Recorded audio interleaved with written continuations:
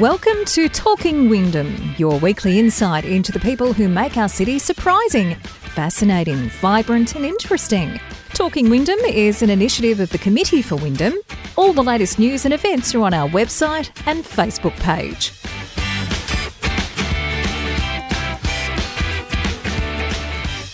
Hi and welcome to another edition of the Talking Wyndham podcast. My name's Kevin Hillier. And with thanks to the Committee for Wyndham, today we're heading off again once more to Vic University.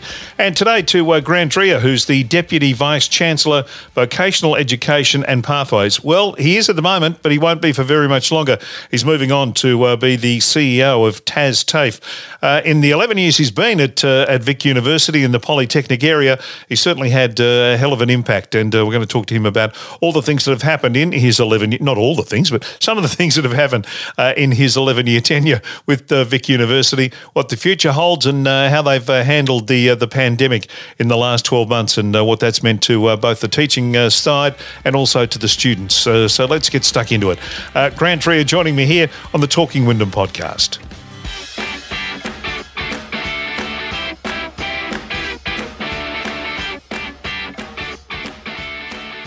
Grant, welcome to the Talking Wyndham podcast. How are you? I'm well, thank you, Kevin. Yourself? Very good. You're obviously excited by the new challenge ahead of you. Yes, it is a new challenge and something a little bit different. I've been at VU for almost 11 years and sometimes it's time for a change. So I'm heading off to Tasmania to take on the CEO role of TAFE, based out of Hobart. Yep.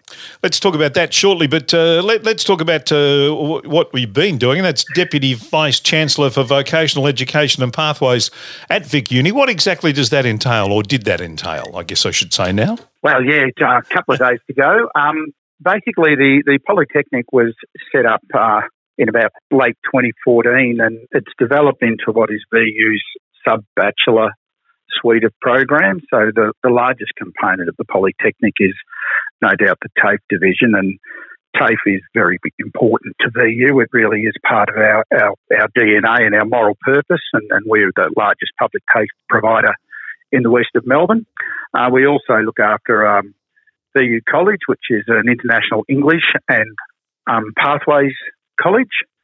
We've played a big role in driving the development of the Werribee campus through my office. And, you know, VU over the last 4 or 5 years has done lots of work on in the pathway space. So all of our TAFE programs offer really strong pathways into VU higher education programs as well. Grant, you were obviously there with the establishment of the Polytechnic. Was there a gaping need there, or was there just a need to actually put it all in the one basket, so to speak? Look, the development of the Polytechnic was probably had factors that were internal to VU, but also factors that were external.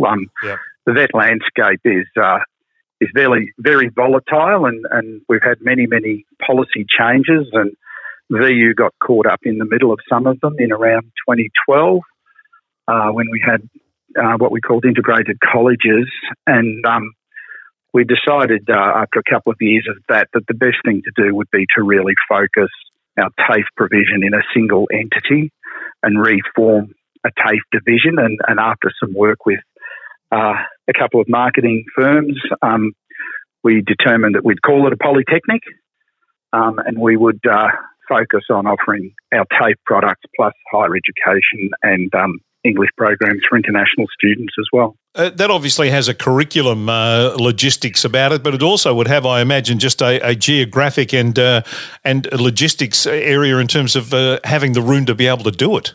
Well, yeah, look, when you talk about logistics, it's the west of Melbourne, whilst it's quite compact compared to the east of Melbourne, we run programs out of the Polytechnic from our Flinders Street campus through our King Street campus, 4 locations in Footscray, Sunshine, St Albans, and 2 locations at Werribee and a location at Geelong. So just the logistics of that is big, and making sure that you've got the appropriate learning facilities to do that is really, really important. And the other thing that I should mention that we also do that sits in the Polytechnic out in the Wyndham catchment area is the Wyndham Tech School. And I know our director, Gail Bray's been on the podcast before, but that's also a great initiative that provides, students of Wyndham and Hobsons Bay an opportunity for a tech experience driven by STEM, and again, great pathways into VU in both TAFE and higher education. It just gives the students coming through who are sort of, sitting in year 10, 11 and 12, just enormous opportunities and enormous range of things they can now have a look at as possibilities for their future. It does, and we are really focusing on making sure they're aware of what the options are for their careers into the future, that, not to be confined by, mum and dad's knowledge of what a career is, because the world is changing very quickly. And a lot of the things, as you read the research, a lot of the jobs of the future aren't even, invented, so to speak, yet. Yeah. And we think by giving kids technical and STEM skills that certainly positions them well to take on new opportunities as they go through their post-secondary education and then wherever they choose to work after that. Has the biggest change in the system in the last 11 years that you've been at Vic Uni, has it actually been the changes happened above the shoulders rather than in a sort of, classroom sense? Well, it's interesting. I think you're onto something in that, the change above the shoulders, it's definitely about a mindset, but that mindset has then led to massive changes in the classroom at the university at two levels. I mean, in the Polytechnic and TAFE space, we've had an award-winning kind of blended learning model that we've had in place for probably 4 or 5 years now, and that's going really well and changed very much how we deliver VET to our students. And in the higher education space, the block model has, probably revolutionised higher education in Australia. And again, that started with stuff in the head. So as you say, above the shoulders, but definitely has gone into practice in classrooms and looking at, VU's very much servicing its, constituents, so to speak, and our students require learning that's a little bit different to some other students in that we have huge population of new arrivals and migrant communities, as well as some low socioeconomic areas.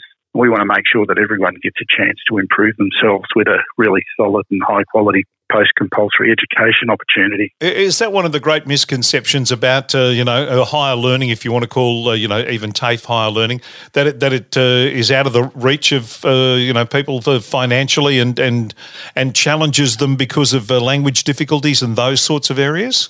Yeah, look, I think that is a misconception. And one of the things that, has been a delight to be part of at VU is watching people who come into VU with a 20-week English program, and we have students who 10 years later exit VU with a PhD or a bachelor degree or whatever. So making, we talk about, any student from any background, and I think that's the thing I'll remember most about VU is the way we've enabled people from new communities and disadvantaged backgrounds to come into the university, either straight into a degree or in through English or in through TAFE, and then exit with, qualifications that get them jobs into the future. And for me, that's the future of education, is making sure that it adds value and that people can get employment at the end of it. Yeah, you often hear stories about, we do this, and they're actually doing it though. I mean, there's a big difference between talking the game and actually,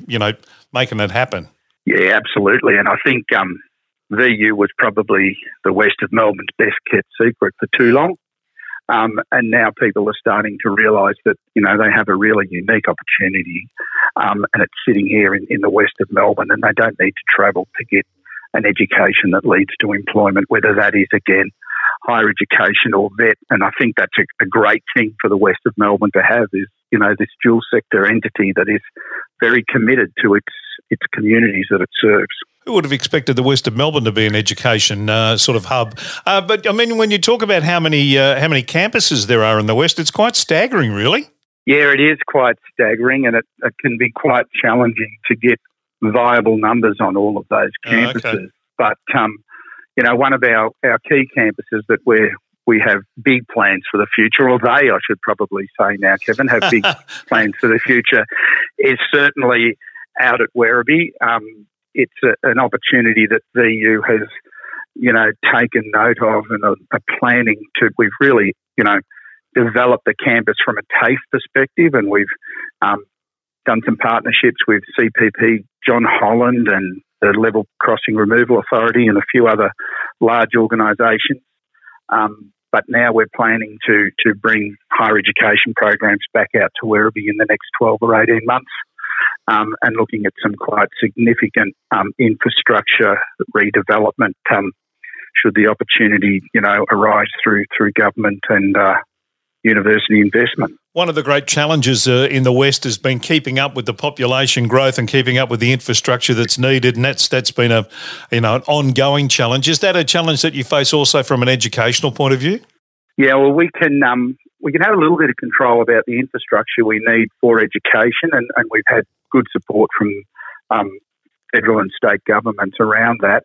I think one of the infrastructure challenges for the west of Melbourne's just transportation, and the connectivity of the west is not great. Yeah. So I think the largest, the biggest opportunity in Wyndham for training and need for training sits in the Tarneit area. But to get from Tarneit to the Wyndham campus is no easy task if you don't have it's not even easy if you have a car. All right, but it's certainly not easy if you don't have a car. So I know when we're talking to government bureaucrats, it really is around how do we get public transport to keep up with development so people can move freely around the west of Melbourne. The last 12 months has made us do a lot more things remotely. Education's obviously been a massive part of that, from school, little school kids all the way through to the higher learning areas. How did Vic Uni and the Polytechnic work that out? Look, we made a decision over a weekend in March of last year that we were going to move to remote delivery. With digitally supported, and most of our higher education programs are still in that mode, except for essential training and activity. And a majority, I think, of our TAFE ones will stay in that mode until things, settle down a little bit and see what happens as far as a vaccine and that goes. But I would say that education's jumped ahead probably 5 years in the last 8 months. And the use of technology in education is now being seen as an enabler and as a way to engage people and improve, people's outcomes. Whereas prior to the pandemic, Kevin, I think technology was seen as a way to drive costs down. And if you do it properly, it certainly won't drive costs down in the early stages, but it will enable people to continue to study and to access study where they may not have been able to in the past. So, I think we've become quite good at technology. And VU, naturally, because that's where I've been, I think have embraced it really well. But I think the education sector across Victoria and Australia have done some pretty amazing things as a result of the pandemic. For me, innovation is driven by necessity. And it was necessary to do something about it. You just talked about getting from Tarneit to the Werribee campus and how tough that can be. The remote learning means you don't have to do that, which is a great plus in some areas. It is. So, I know education providers, and I know VU are looking at what our programs look like into the future, and whether it's the same type of timetable learning activities or whether more is accessed online, and when people do come to campus, they might be about almost social interactions and engagements with industry and keynote speakers and that type of thing. So I think you'll see the learnings out of the pandemic impact on education, certainly at a post-compulsory level, for the next 3 or 4 years as people hang on to the good things that happened, Kevin, but then acknowledge that some of the things we did during the pandemic were out of necessity and not better ways to do it. Yeah, so you can't see a day when the classroom would be an obsolete part of the learning process. Look, I don't think so. I've got a 19-year-old daughter who's going to university, and one of the things that she complained about last year. She was lucky she completed her first year of her degree, but she did all bar the first 4 weeks online, and she missed the social interaction. I think there's, especially for school leavers, a bit different for mature age students, and we sometimes lump everyone in together, but for school leavers, I think the social aspect is still important, and it may not be as much class activity, but I think there needs to be a campus experience, and it's certainly for university students, and for some TAFE programs, but probably not all of them. Well, they're finding their way in the world, aren't they? And part of that is that whole peer thing that happens. Whereas if you're talking about a 35-year-old who's gone back to restudy, they've kind of already done that. They've been through that. But for the 17, 18, 19, 20-year-olds, that's their kind of opening the door to the world. It is, and the more experiences they get, the better. So I think I don't think the classroom's obsolete. I think the classroom's very important, and the on-campus experience is very important. There might be slightly tweaked delivery modes because, as you said, the 35 or 40-year-old career changer who's already got a couple of kids and a full-time job and works volunteers here and there, and not having to come to class has, some attraction. Yeah. But for kids who, as you said, are making their way in the world and they want to experience things and they want to meet people, I don't think that their expectations of what happens in university and TAFE will change much. What about from the teaching point of view? Did it impact that heavily? Oh, look, I think we couldn't speak highly enough of how our teachers adapted, almost overnight to be able to deliver these programs in a remote mode. And I know, speaking in my area, we've got some areas that moved into remote delivery quite easily. We have others that it's pretty hard to teach bricklaying on a computer, so they were a little bit more challenged. But they did an amazing job to keep, in the trades area, to keep people going. Same thing with things like nursing and aged care. There's a big practical component in that, and we use technology to do that. But even in some of our Certificate 2 and English programs, we went back to almost a remote mode from 20 years ago, where we used hard copy books because we have this misconception that everyone has a device and the internet at home, and that's not true for a lot of our learners. So it was challenging, and I think teachers did an amazing job to adapt their delivery models and to support their students. And it was pretty easy to see at the end of last year on some of our Zoom meetings that a few of them were pretty worn out. It's been a big and very challenging year, but it did impact on teachers and on academics and on the support areas that work with them to make sure that students could continue their learning as best as possible. Has it, did it affect your numbers? Did the people leave the industry because of the way that it kind of, moved? Well, I think because we're dual sector, there was kind of two different scenarios. In the TAFE space, it was very difficult to continue to train as we would normally train in TAFE-type courses, and our numbers were affected and they went south. We've had less people enrolled in courses, and many people who might have had primary care responsibilities just saying, I can't do this, I've got 2 kids at home doing homeschooling and I can't do that myself. So that was one thing. But in our higher education space, I think we had a lot more people say, well, I can't take a gap year, I can't go overseas, I can't do anything. And our numbers in higher education remained really strong right through the year and are strong again this year. So you need to be careful when we talk about education and the impacts, because it impacts not only different organisations differently, but different demographics who study within those organisations are affected differently depending on their circumstances. The future of the Polytechnic and the TAFE side of Vic Uni, obviously, it's an area that's growing, it's an area that's diversifying, and what you're offering is changing almost minute by minute. It is changing minute by minute, which is something we're fairly used to in the Polytechnic and TAFE space. I think as Australia and Victoria recovers from the pandemic, and we're not, I know people like to think we're in recovery mode already, but I'm not sure we're going to be there till the end of this year.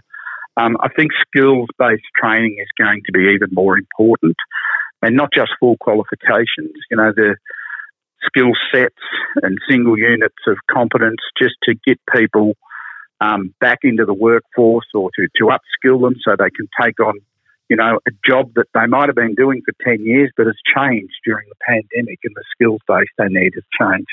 And I think vocational education, or TAFE, plays a really, really important role in that.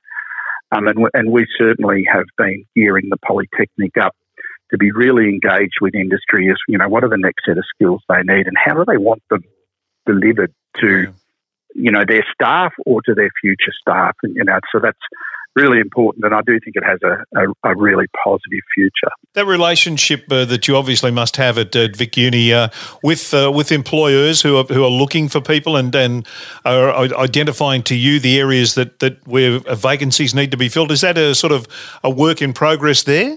Well, VU has a really strong placement component in all its courses in TAFE and higher education, and any employer who might be listening who's looking for staff really only has to ring our switchboard and ask to speak to that area. Yep. And they would be put in touch with students who are very keen to come out and undertake some practical placement or clinical placements that are happening. But for us, education and learning happens better when it's for work, when there's work involved in the training.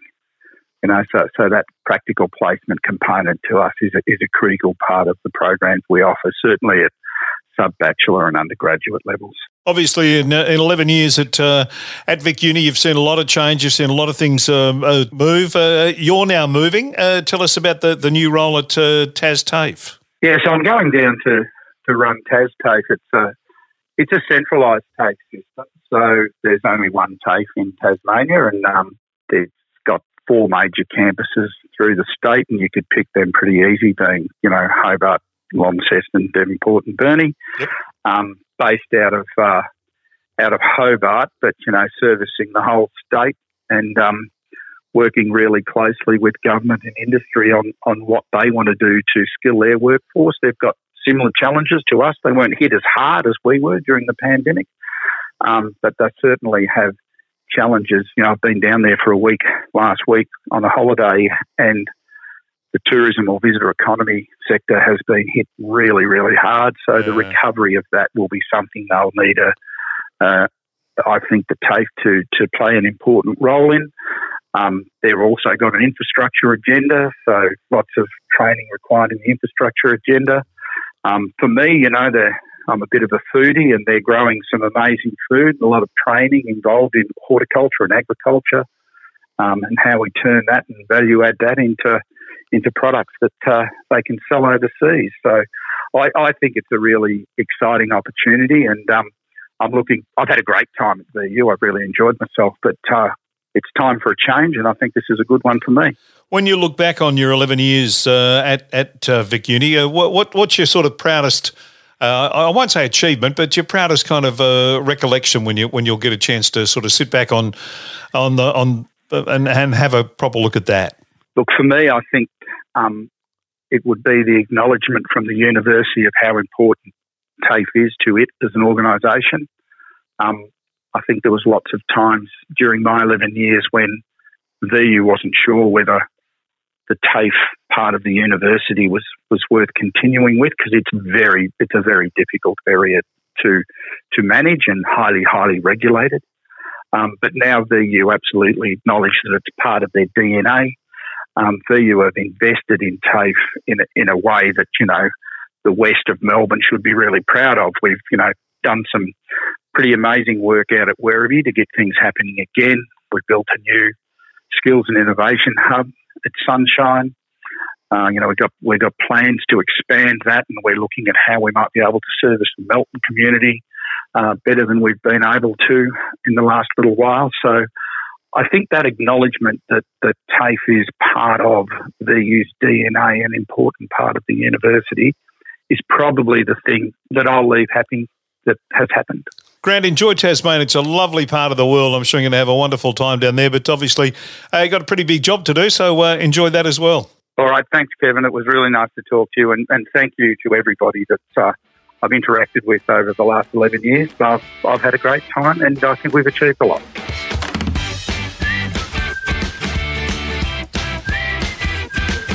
Well, thanks to Grant, and we wish him all the best for his time in Tasmania as the CEO of TasTAFE. It was terrific to catch up today and find out exactly the Polytechnic area and the TAFE area of Vic University are doing some terrific work, particularly in the western suburbs of Melbourne. So thanks once again to Grant for his time. Hope you've enjoyed this edition of the Talking Wyndham podcast.